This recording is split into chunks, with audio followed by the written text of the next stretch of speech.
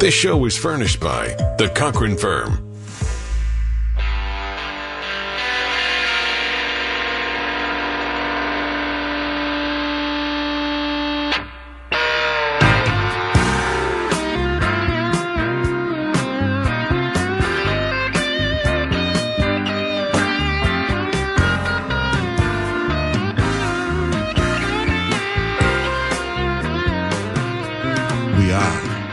KBC Talk Radio 790. You are listening to A Nation Divided. We are coming to you live from Culver City in these tumultuous times, feeling happy and healthy and blessed. I am sitting across from my best friend, and I want you all to know that it is a socially acceptable distance. It is indeed. Through which I am sitting across from That's right. Jim. We're keeping our social distance, but we're not going to say the C word today. Exactly. We said we were not going to say that word today, so it's not going to, nothing related to that C word. Absolutely, right. We were wrong. You cannot talk about anything without somehow talking about the strange times. But we're not going to say folks. the C word. That's all what right. we're going to do. Whatever you say, brother. Whatever you say. How you doing, man? Man, I don't know. I'm pretty down, dude. Yeah. Little Richard. I can't believe it. You know, we think about what is it that makes America America. And one of the most amazing contributions that we've made to the cultural well-being of the planet Absolutely. is rock and roll music. Rock and roll music. You can't say that it started anywhere else. And Little Richard was at the heart of it, man. Exactly. I mean, he was influencing all the big guys. The Beatles copied his stuff. Just when you think about it, man, he's 87 years old. And it's just, you know, with just the raw power that's just in that music. And that he was involved from the very beginning. And this is just a cultural juggernaut we lost, folks. We're going to do what we can at the breaks to show some tribute to Little Richard. But as much as we'd like to talk about his life for the hour, we're going to be pivoting just a little bit to talk about some other things. Stuff we know about. Not really. Hey, if I could play like Little Richard, I would not be doing this. I'll tell you right now. Little Richard, yeah. So, folks, there's been a lot of talk about the consciousness of America first, the idea that as Americans, that we should look at ourselves first, and that we should take care in our consciousness of home before we see about taking care of the needs of others. And as with most things, the issue becomes most starkly apparent when we talk about money. And what we're going to be talking about today for a short time, folks, is foreign aid. We're going to talk about the billions of dollars that our country gives to others in the way of foreign aid. We're going to talk about how that money is distributed. But most of all, folks, we're going to want to know if you agree with this idea. And as with many things, this has become a political football. There are many on the right who say we give too much money in foreign aid. There are many on the left who say we don't give enough. So we actually spent some time really looking into this. Now, as you may know, one of the topics that has garnered so much attention in the headlines deals with our president, which so many do, and the organization that is known as the World Health Organization, subsidiary of the United Nations. Tell our listeners about that, brother. So the World Health Organization is just one of the sub-departments for the UN. The UN obviously has lots of different missions, and the WHO has been around, I think it was 1948 or 49, so it's right after the UN was founded. Right. Yeah, so it's one of the earliest departments or sub-departments, and it really is a group of experts from all around the world. Each country submits people. They send their best people to be part of it. And for most of the time that the WHO has existed, it's been the United States basically more or less in charge. Right now, we don't have a director general or deputy director general is what they call them, that's on that group that's actually in charge, and Australians in there. And, you know, there's a person from Great Britain in there, but we certainly give the most money to the WHO. As countries do, we do. Yes. But when we really looked into who's paying the WHO, it's a pretty interesting way in which it's funded. Because they basically say that every country which is in the United States should contribute. You should contribute a proportional share based on your gross domestic product. And the United States. Yeah, there's a calculation that they do. Right. Yeah, so I mean, basically the WHO has an assessed amount that they look for from each member nation in the WHO. And that's kind of sort of supposed to be a mandatory number. And then there's a voluntary amount. And a lot of countries give a lot of money voluntarily. Obviously, being the United States, we're paying the most. But some of our biggest allies are also paying a lot, too. The UK pays a tremendous amount in voluntary aid to just the WHO. And so there was a lot of ruffles, a lot of feathers that got ruffled when Trump just unilaterally said, we're not going to pay them anymore. And one of the reasons why he said, I think the sole reason he said, because they dropped the ball in terms of the response to COVID-19. They did not act quick enough. Right. And again, as we are polarized all of the time, the left said, no, you're just trying to deflect attention from the fact that you didn't respond correctly. And of course, the right is saying, no, the World Health Organization really did drop the ball.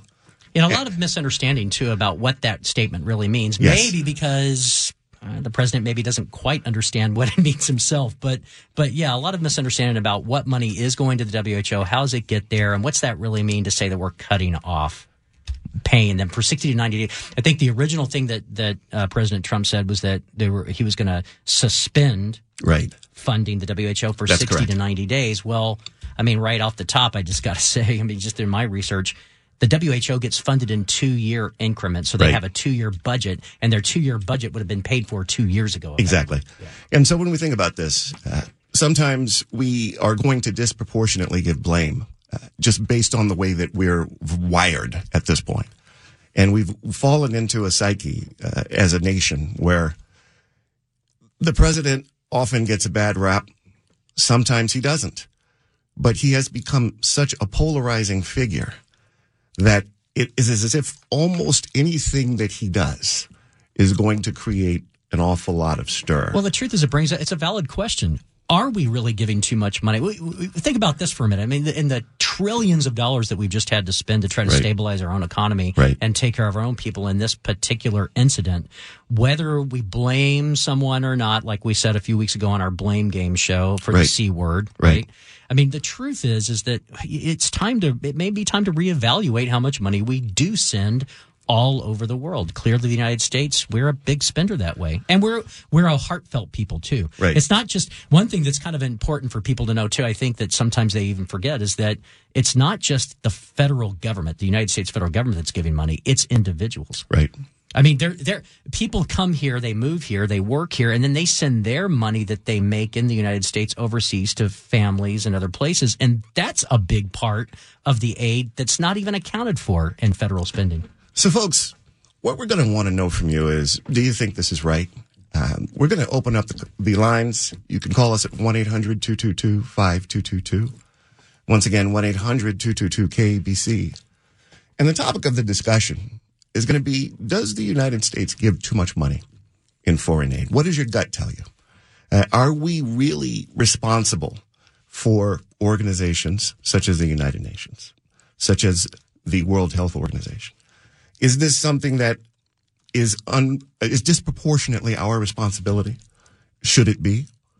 Or should we be just at this point saying, we're going to take care of America only in terms of the way that we look at the distribution of our finite resources? Well, the other question you have to ask is that when we are spending money around the world, are we effectively spending money for the United States? In other words, are we keeping our best interest in mind when we're doing that? Is it benefiting us? Right. And, these are some of the things that we want to know. And folks, as we always say, it doesn't matter if you have a degree in economics. It doesn't matter if you've actually worked for the UN or not. It doesn't even matter if you want to use the C word. You can call, if you want to use the C word, you're fine. No problem. We're not going to do it, but everybody else can do it. Yeah. It doesn't matter if you just got out of prison or if you just got out of Harvard. We just kind of want to know what you think. And it's just more of a conceptual idea, really. Should America only be focused on America, or should we see our consciousness as part of a global family? And in terms of the way you look at our relationship to the outside world, that really is going to kind of dictate where you come down on this issue. If you'd like to join the discussion, folks, we'd love to hear from you. You can reach us at 1-800-222-5222. 1-800-222-KBC. But before we get to that, there is one very interesting thing that Jim found with regard to who actually funds the WHO. Oh, yeah. And yeah, this is interesting. Yeah. I'm just going to let you lead into it, folks. Yeah, In a million years, you probably are never going to realize what Jim is getting ready to say. Right. It kind of blew me away, too, when I came to it. Obviously, the United States sends a tremendous amount of money all over the world for all different reasons. We've talked about it, right. And in past shows, even military spending and the like. But correct. When it just comes to the WHO and the spending for the WHO, the United States of America is the number one contributor as a single entity to the World Health Organization. But yeah, those 2018, 2019, it was approximately $830 million the United States donated funded all in. Shouldn't say donated, funded all in. But the number two organization is not the UK. It's not Japan. It's not China. It's not Germany. It's the Bill and Melinda Gates Foundation. Correct. And they're coming in at just about $500 million. And then here's what's interesting. The number three organization is a separate organization that's called the Gyves Alliance. And this organization, funded by the Bill and Melinda Gates Foundation, you add up the total number, they're 230 with the 500. Basically, the Bill and Melinda Gates Foundation pays as much, slightly more than the United States. The entire government. The entire government into the WHO. I thought that was fascinating. It is fascinating because you have a private individual. He's willing to put his money where his mouth is, right? Well, you've got to respect that. You definitely have to respect that. But when you look at the, America versus the world, or America as part of the global family, we represent roughly 4.25%. It's less than 5% of the entire world population. Right. But it seems as though, in terms of the way that we're raised, we only really are raised speaking English. If you were born, for example, in Spain or France, or you'd learn a lot of languages growing up, and you'd learn to think in terms of your country as being part of a whole. Well, it's funny that you say that, Brian, because I was thinking about this earlier. I was thinking, okay, so we do spend this money all over the world. How does that really benefit us? Well, one thing is Americans travel everywhere. Absolutely. And you can argue about how well we're treated, but the truth is pretty much everywhere you go, people speak English, and when you're an American, you get a certain set of treatment. Right. We've got embassies and places all over the world to take care of us. So in a way, when we're spending money in other parts of the world, it's kind of coming back to us just for that alone. If you'd like to join the discussion, folks, you can reach us at 1-800-222-5222. We're going to go to Ed. What's the time? Oh, we got to go to break right now. Actually, we got to go to Ed. We're going to get to you right after the break. Sit tight. They're yelling at me to go to a break. We'll be right back, folks. We're going to be playing some wonderful hits from the iconic Little Richard today. We lost a great one, folks. Sit tight. We'll be right back.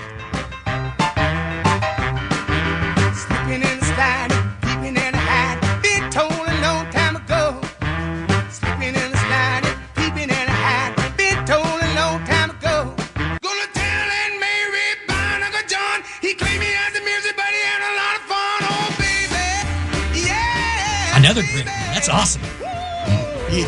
This is who we are as Americans. This is America. This didn't originate anywhere. Yep. This is part of our culture. Yep. This is part of... It's part of slavery. It's part of the blues. It's part of everything that happened in the Deep South. You're bringing up something. This actually, it really truly is this. This is the essence of the United States. I mean, there's a lot of other kinds of music around the world, but we started this. Speed, baby. Speed. The fact that we invented professional wrestling is something that I'm a little less proud of. Yeah. But still, folks, we're going to be talking about money. As you all know, there is going to be an issue anytime the president opens his mouth. We're looking at foreign aid, and we're looking generally at how do you see it? What is your gut feeling? Are we giving too much? Do we give too much? Or should not we, giving it enough? Should we not? Where should we be giving it? I mean, it's valid to ask the question. Regardless of the side of the aisle that you're on, it's valid to ask the question. Exactly. You can join the discussion at 1-800-222-5222, 1-800-222-KBC. We don't care if you have a degree. We just want to know what your gut tells you. Ed from Aliso Viejo, I want to thank you so much for holding and being so patient. Welcome to A Nation Divided, brother. We are dying to know what you think. Great. Thank you.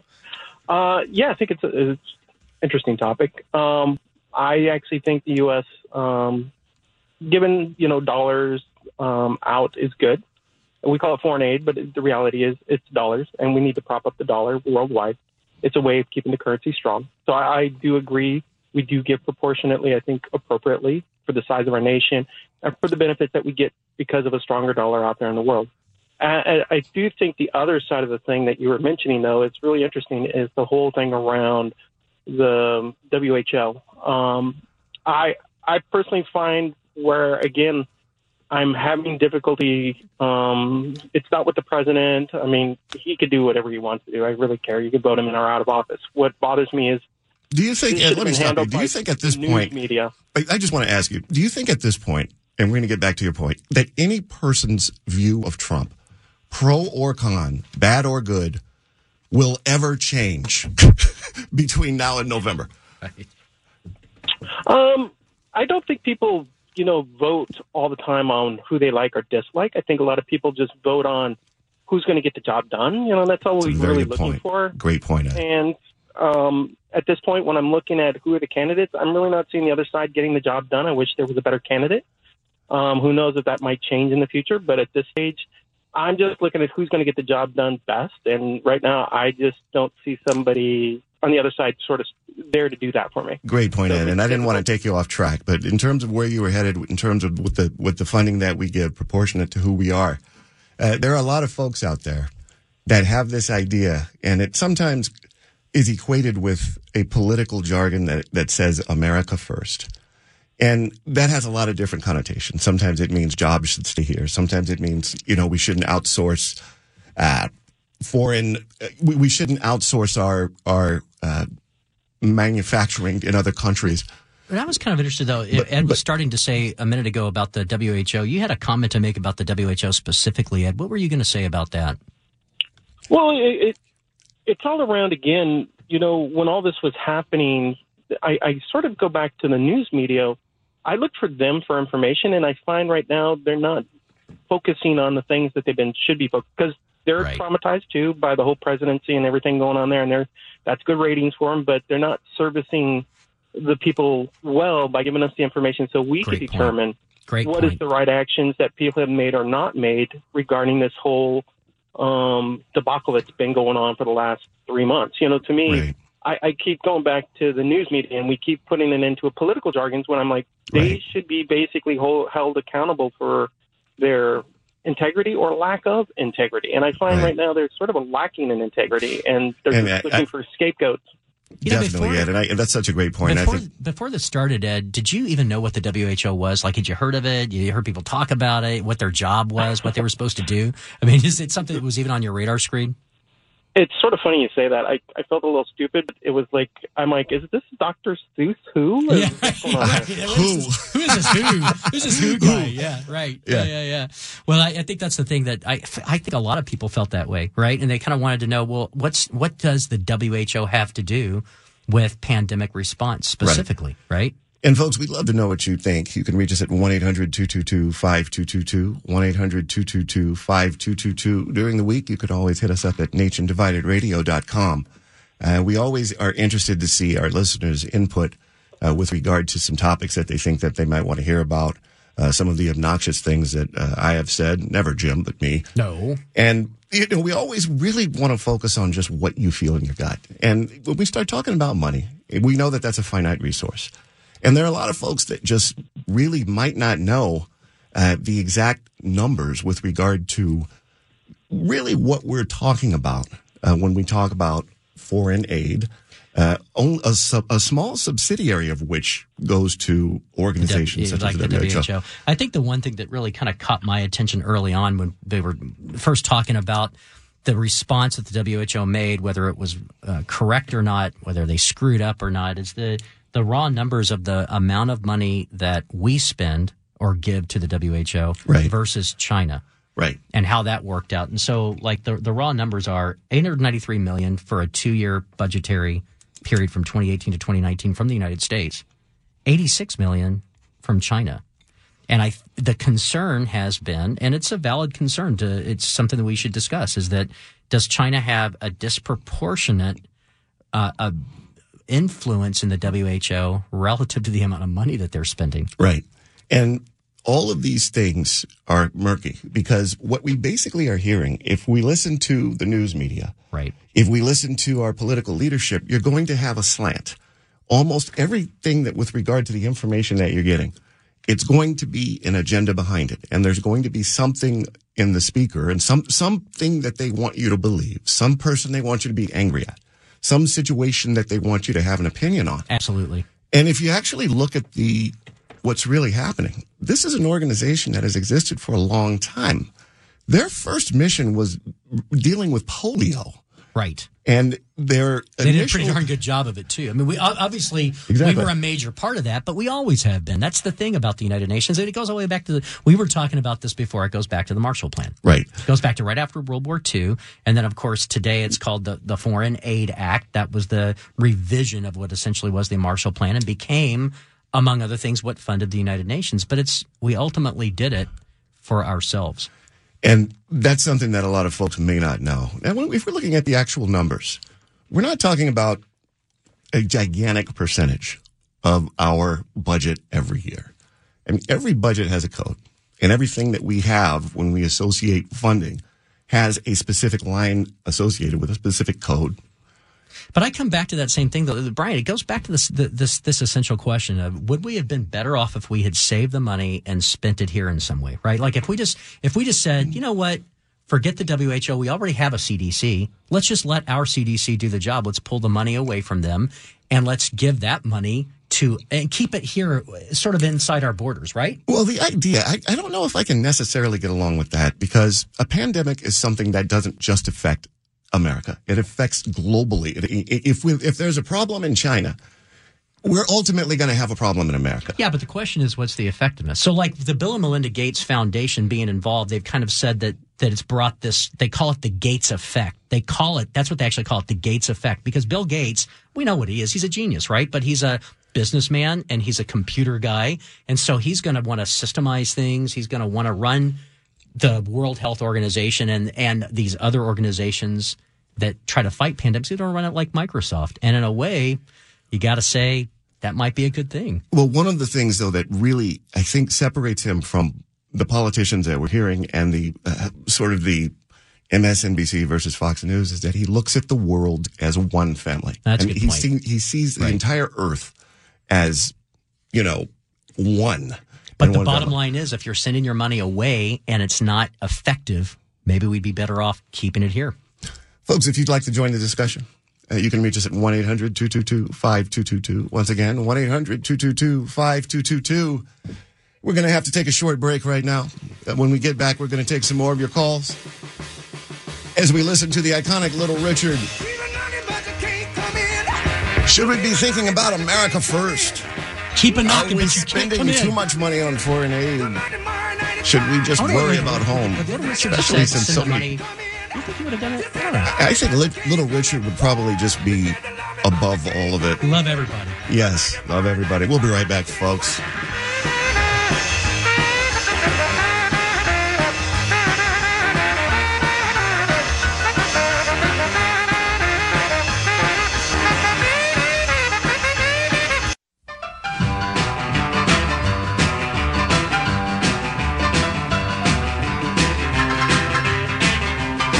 Listening to One of a Kind, folks. Love him. Raw American power. This is something that we have. Piano. He bangs on it. Bang, bang, bang. This is just an icon. We lost a great one, folks. Little Richard passed it into the higher realm today, age of 87. I'm very happy to say it had nothing to do with COVID, his passing. But we're never going to have one like him. What's interesting is he was around back when this stuff was starting. The our Foreign Assistance Act and the Marshall Plan. He was around back then. Absolutely, 87, folks. That's a long time. And, when we think about what it is that our leaders say and what our leaders do, they're always, on some level, they have to be accountable to the voters. They have to be accountable to us. So at the end of the day, regardless of what happens in Washington, at some point, the most important thing is not so much what happens, but how the average American or how the people that are going to be responsible for voting and just responsible for just determining the pulse of what it is that we feel is important, how they interpret that. So when we start talking about the WHO, like most Americans, this was an organization that was completely non-existent in our consciousness prior to the last few months. But they were there doing their job. People argue whether they were doing a good job or not, but they were there every day since 1948 doing their job. But tell us a little bit about what their role is. I mean, what exactly are their functions internationally? Well, first of all, it's important, I think, again, to understand how they're funded. So there's two portions of money, again, to say it. There's this assessed amount. It's basically the United Nations going around and saying, look, everybody that's a member of the United Nations and everyone that's a member of the WHO, here's how big you are. Here's your population. This is your share of what you should pay to keep us running. We expect you to pay this amount. Yeah, now, of course, if you don't pay it, it's not like something bad's going to happen to you. Right. But this is something that we expect that you're going to pay. And that's actually an interesting point that we'll probably come to later on. But then there's this other chunk, which is the biggest chunk for the United States and for our closest allies. There's this bigger chunk that is a voluntary amount. And so that voluntary amount, what's interesting about it is that it's earmarked. Right. So what we do is we don't just send. I think people have this impression that we just take $600 or $700 million and just kind of sort of send it away and then tell them, decide what you want to do with it. Just take the money and just spend it any way you want. That's not how it works. So the United States takes our $656 million that we gave 2018, 2019, and we earmark it. We say, we want you to work on polio eradication. A lot of people don't know polio's still a problem. They're trying to make it complete. They're trying to completely eliminate it, not just keep it down, completely eliminate it. And that's actually the biggest chunk of the money that we send to the WHO, on the order of about $120 million for the 2-year period. But there's other stuff too, like increasing access to health services and nutrition services and fighting tuberculosis. Tuberculosis is a big thing. So all these numbers add up. Well, when you talk about an organization whose mission is to promote global health, I mean, there's an idea that is something that is very interesting to me and I think very important.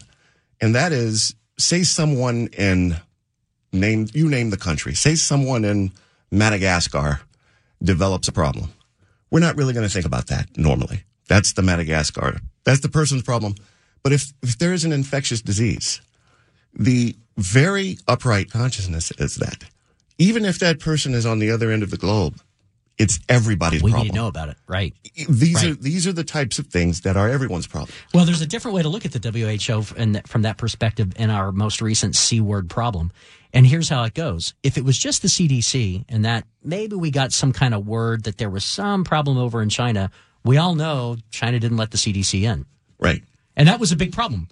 Well, it was made into a big problem. It was made into a big problem, but at least they were letting the WHO. And the point is that when you've got this big organization that all of the countries are a member of, and they feel like they got a little bit of a share of a voice in them, at least they'll come and talk. So at least we find out something about what's going on in other parts of the world. And when you really think about this, one of the things that was very controversial, I always had a problem with it, was we were calling, or the administration, the Trump administration was calling COVID. I said it. They were calling it. I knew you were going to do it. The Chinese virus. They were calling it the Chinese virus, and it had become politicized as something that existed in China. And I heard the president say on many occasions, this is something that should not have ever gone anywhere. It should not be here. It should not have happened. And the idea behind that is that if somehow China had done the right thing here and they had done everything exactly perfect, the virus never would have reached the United States. Well, and the corollary thought is all of our suffering must somehow be related to China's negligence. That's sort of my point in talking about the voluntary spending, though, because if all of this money that we send off, a good chunk of it is this voluntary spending, if we earmark it all, and we said that to prevent and control outbreaks, we're going to give you $14 million out of the total bucket that we gave, which makes up basically like 2% of everything that we earmarked. Clearly, we didn't care that much about preventing and controlling outbreaks from the WHO's perspective. Exactly. Right? But is there any way, Jim, before it started, in terms of just logically what we have when we have a pandemic, is there any logical way that you can make the definitive statement that this never would have left China if X, Y, or Z had been done? I say not. There's no way you can say that. There's no way you can do that. It's eventually going to get out. It has touched every country. This is the type of thing that is so easy to transmit that there's 357 million people in America, and you just logically can't connect the dots with any degree of precision to say that with every person that may have been exposed to this in Asia, that it never would have gotten here. Yet, because of the politicization, because of the partisan way in which this has been portrayed, we have not been able to distance ourselves from the idea that this is something that was caused by China. Exactly. And perpetuated by China. And the thing is that, as we've said in past shows, China's got a lot of blame here without a doubt. But does the blame game get us anywhere? So it comes that argument comes full circle when we're talking about the WHO. So would it have been better just to let the WHO do its job, right? And not try to turn it into a political football, not try to blame anybody, because now what you're going to do is you're going to set the other guys off and they're going to lock down, right? Now they're going to get mad and they're not going to let you in, and now your CDC can't come in either. And none of you can come in, and it was never our fault. It was your fault, actually. And if you'd like to join the discussion, folks, we'd love to hear from you. You can reach us at 1-800-222-5222. Once again, 1-800-222-5222. The idea is, should it be America's responsibility with regard to funding when we have a situation where we are actually supporting so many other countries, doing so many things to so many other countries? Is this something that should be limited to America? Are we spending too much in foreign aid? Is this something that we should be considering looking at through a different lens? That's the other point to make again. So going back to what I said earlier, the issue of remittance. So that's essentially where people are living here from another country. They're working here, but they take a chunk of their money and they send it overseas. Now, it's their money. So should they be allowed to do that? Well, of course. I mean, it's their money. They earned it. But the point is, it's a tremendous amount of money relative to the money we spend. So if the United States government spends approximately $50 billion a year on all forms of foreign aid, they call it Function 150 budgeting. That's the code it gets. If they're doing that, $50 billion a year from the government, it's $150 billion a year in remittance. In other words, $150 billion a year leave the U.S. economy and go to other countries, and the federal government doesn't have anything to do about it. And one of the interesting things about it is $50 billion is a big number. But if you're thinking about, okay, you're in your car, you're driving, how much money do you think we spend on foreign aid? Most people would probably say, I don't know, 10%. 10%, yeah. Maybe 20%. That's what the polls say. That's the average. Yeah. But the actual number is only 1%. It's actually less than 1% of our budget. Yeah. Less than 1% of our budget. For all spending. That includes, so you got like the list. That includes our military aid that we send to Israel, Jordan, Egypt, Ethiopia, Afghanistan, Iraq. I mean, I'll go down the list. South Africa even gets money. Ukraine was a huge thing, right? That includes all of that, plus all the money we send to the UN, plus the money we're sending to the WHO, which is part of that, plus all of the other economic assistance packages that we, less than 1%. And it really is just less than 1%. Less than 1%. So the idea is there's always going to be a lot of talk when it comes to a subject like this. And it's as if there's going to be an idea that, well, we have to look at this in terms of we are spending too much money in helping people that don't deserve it, or we're spending too much money overseas, or we're spending too much money and our resources are being wasted and dissipated in other nations. When you really look at it, it's only 1%. And also, of that 1%, a substantial portion is military aid. Yeah, a good chunk of it. But actually, if you take the 50 billion number, so it's 14.7 billion. Basically, 15 billion a year goes to what they would call military aid.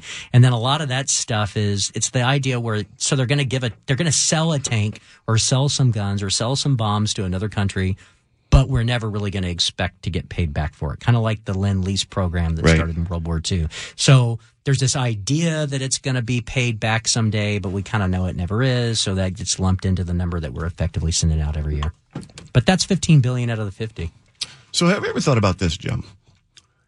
If we are one of the interesting things always has to go back to education and the way that we are essentially raised. As Americans, do we really have, from the way that we're raised as children through schools, do we have a global consciousness?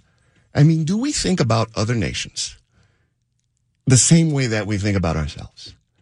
Do we think about other languages as something that should be taught in our schools? Well, do we think about, or do we just have the idea that we are America and there's the rest of the world? The U.S. is a very giving, we're a very giving people. Americans are very charitable. And if you look at the charity numbers that we spend, it's $500 billion a year in charity, basically. But a relatively small percentage of that goes to international aid. But the point is that we as a people are a giving people. So I think that probably most people say, okay, well, yeah, I think we should send foreign aid out. It's probably good for us in a lot of ways. But I also suspect that a lot of people are concerned, especially now, especially with the C word thing, that maybe the money's not being spent well. Maybe it's not being administered properly. And that's a big question. It is. Folks, we're going to take a short break, and when we get back, we're going to continue the discussion. We're going to talk about some pretty important numbers that you probably aren't familiar with as we pay tribute to a great American, a great man. He represents all of us. Maybe we should start calling him Big Richard. I probably was a really giving guy. You think so? Absolutely. We're going to be right back, folks. Womp bom loom bom lom bom bom to the boot on root to the boot on root to the boot on root to the boot.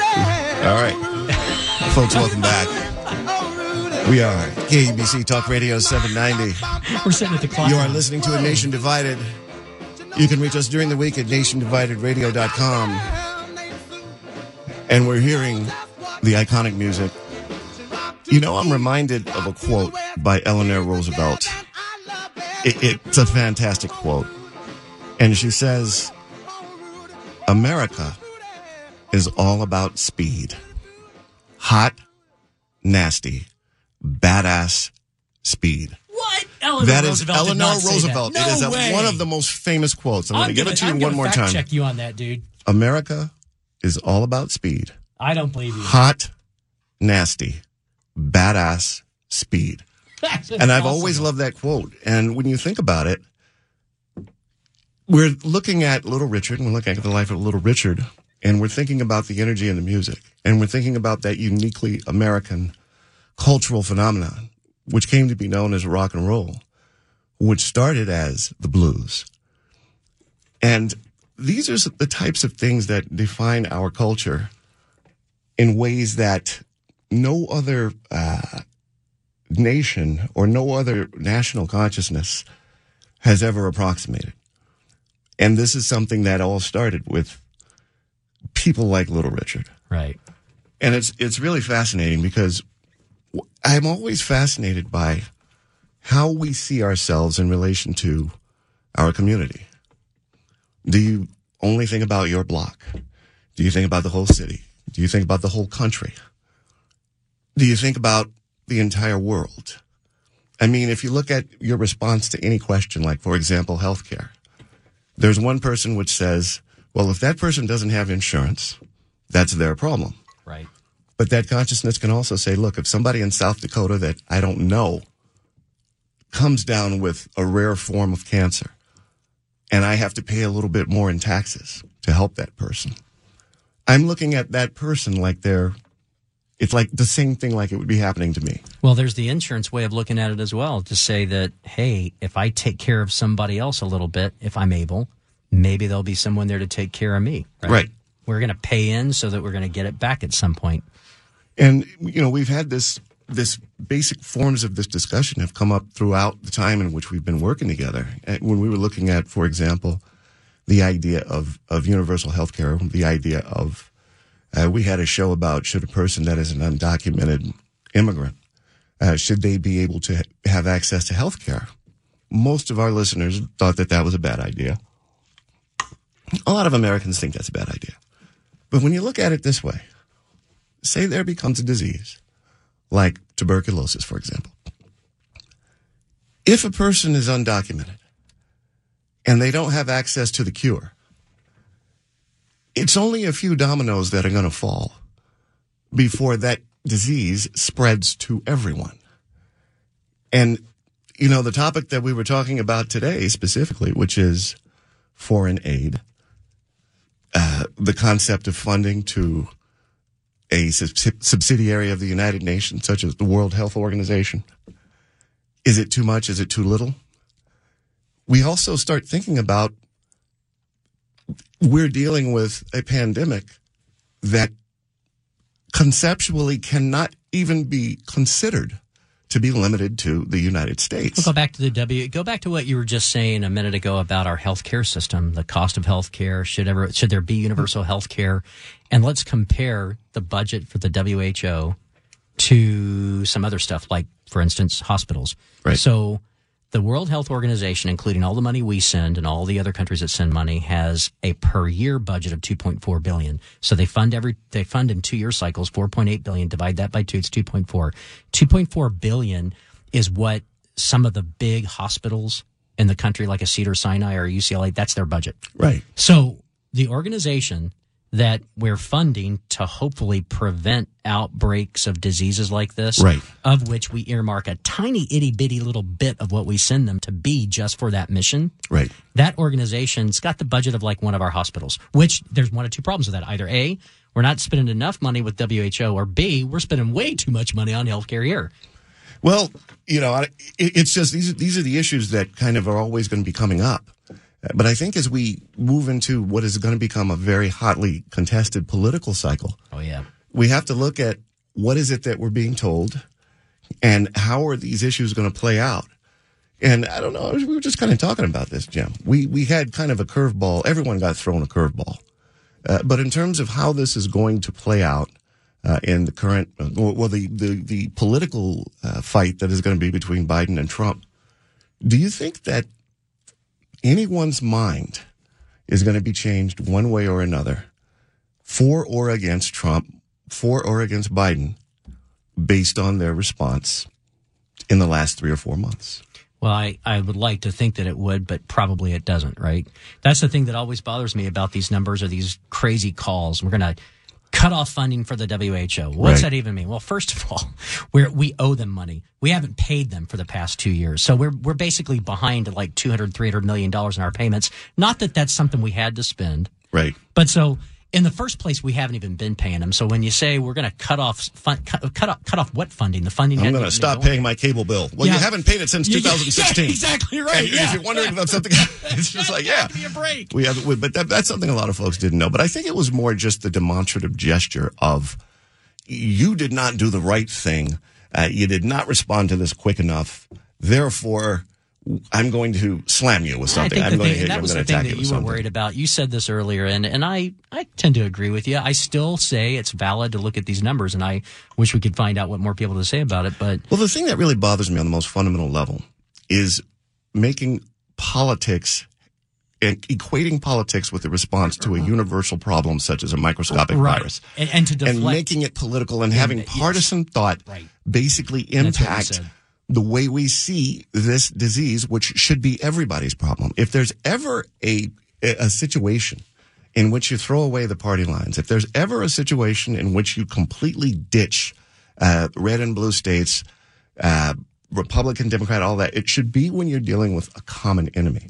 And the common enemy is something that is completely microscopic. And the issue that I always had with what is happening is that it became a partisan issue in terms of everything, even from the point of whether we should open up the businesses sooner, whether we should all of these things turned into politically motivated. You get these really stark lines of people that identify as either Republican or Democrat, and Democrats are going to say X and Republicans are going to say Y, and sometimes you wonder if people are really thinking about it. And you look at all of the voices because, okay, for example, there have been the emergence of several people that have become really integral to the response to this. You have Dr. Fauci on one end. You have Governor Cuomo, who has become a rock star in all of this. Totally. He has just become a complete legend. And it all has to do with what people are, how people are interpreting their news and, where they're getting it from. And we all have certain things that we want to believe, but we really aren't getting a straight answer from any one particular source. I think that people it's natural for people to want to find fault. Right? They want to find out what happened because that makes them feel better at night. When they go to sleep, they can say, this was the reason, and it won't happen again, so I can sleep well. Yeah? That's what they're looking for. They want to find a reason. And so maybe it's the WHO. It's their fault. Okay, it'll be their fault. Or it's just the Chinese. It's their fault, right? Right. And you know, I've always fundamentally had an issue with that. But one of the things that I think may color the discussion that we haven't talked about that is very significant is that we went through a very serious problem, the likes of which our present situation doesn't even compare. And that is what was called the Spanish flu. There you go, Spanish flu. 1918. You love it. Well, I don't like calling it that because it wasn't. It originated in America. It didn't originate in Spain, but Spain was the only country that could report about it because of the restrictions on the press at the time. But now, I think you could make a very fair argument to say that if the CDC existed back then, yes, that there would not have been the epidemic that there was with the Spanish flu. You had something like 675,000 people died. Yeah, I think it's what it was. In America alone, 50 million deaths worldwide. Back when the population of the world was way lower than it is now. Right. Now, we're not going to even have anything coming close to that as it relates to our present situation. But still, we still have not looked at the pandemic in 1918 as an American problem or as something that was caused by our slow response to it. We see it as a problem that affected the whole globe. Well, why is it now, when we fast forward to 2020, that our present consciousness seems to have to blame? Lay it off. Or seems to have to associate blame with it. And, you know, these are some things that when we had a real problem, a real serious problem, we weren't even thinking that way. Yeah, but we seem to be thinking that way now. And I'm definitely not. I would not play the blame game. That's what we've been trying to say the last few weeks. But take the CDC for example on this thing. So the CDC budget is 4 times the budget of the entire World Health Organization. Right. Just the CDC alone. So our organizations inside the United States are relatively well funded. They're smart people. People were calling for it. There's been a lot of controversy over who was saying this could happen and how much. Let's call it interaction there was with the current administration over those issues. But the fact is the CDC, as well funded as it is, kind of didn't give us the answer either. I mean, they certainly, there are a lot of mixed messages even from the CDC right now. So let me ask you this, Jim. As we move out of this and as we kind of move towards do you think that you're seeing a light at the end of the tunnel right now, Jim? In terms of our being able to just go back to sort of a normal life. And my question really for you, brother, is after we get through all of this and after we move forward, and as we put this into some kind of a perspective, will we look at this in terms of something that was someone's fault? Or will we just look at this in terms of a really horrible thing that we went through as a nation? I always look at the numbers. And Yes. so for me, when I look at the numbers that we're talking about, just in terms of funding for the WHO or funding for the UN in general, or then we look at the entire federal budget, it's always best to, and it makes the most sense to draw that stuff back to GDP, right? Gross domestic product, and then talk about GDP per capita. And so here's the bottom line for me. There's no way we get out of this thing with a GDP per capita of $62,794 per year like we had in 2018. It's going down. And we need that GDP per capita number to be able to fund at the level we've been funding the UN, funding the WHO, keeping things going around the globe. And if we don't have that going, how far behind the ball do we get the next time? Well, I always look at it in numbers too, but the numbers that I look at are the number of people that died. And that is, at the end of the day, I think the most important thing. Folks, we're going to be back next week. We're going to be talking about some limits on presidential power. We're going to be talking about some of the cases that are in the Supreme Court right now that are actually going to change the tone of the president and what the president can do and can't do. We haven't had anything like this come up since Watergate, folks. Times, they are a-changing. And remember, even if we don't agree with you, folks, we love you all. Be safe out there.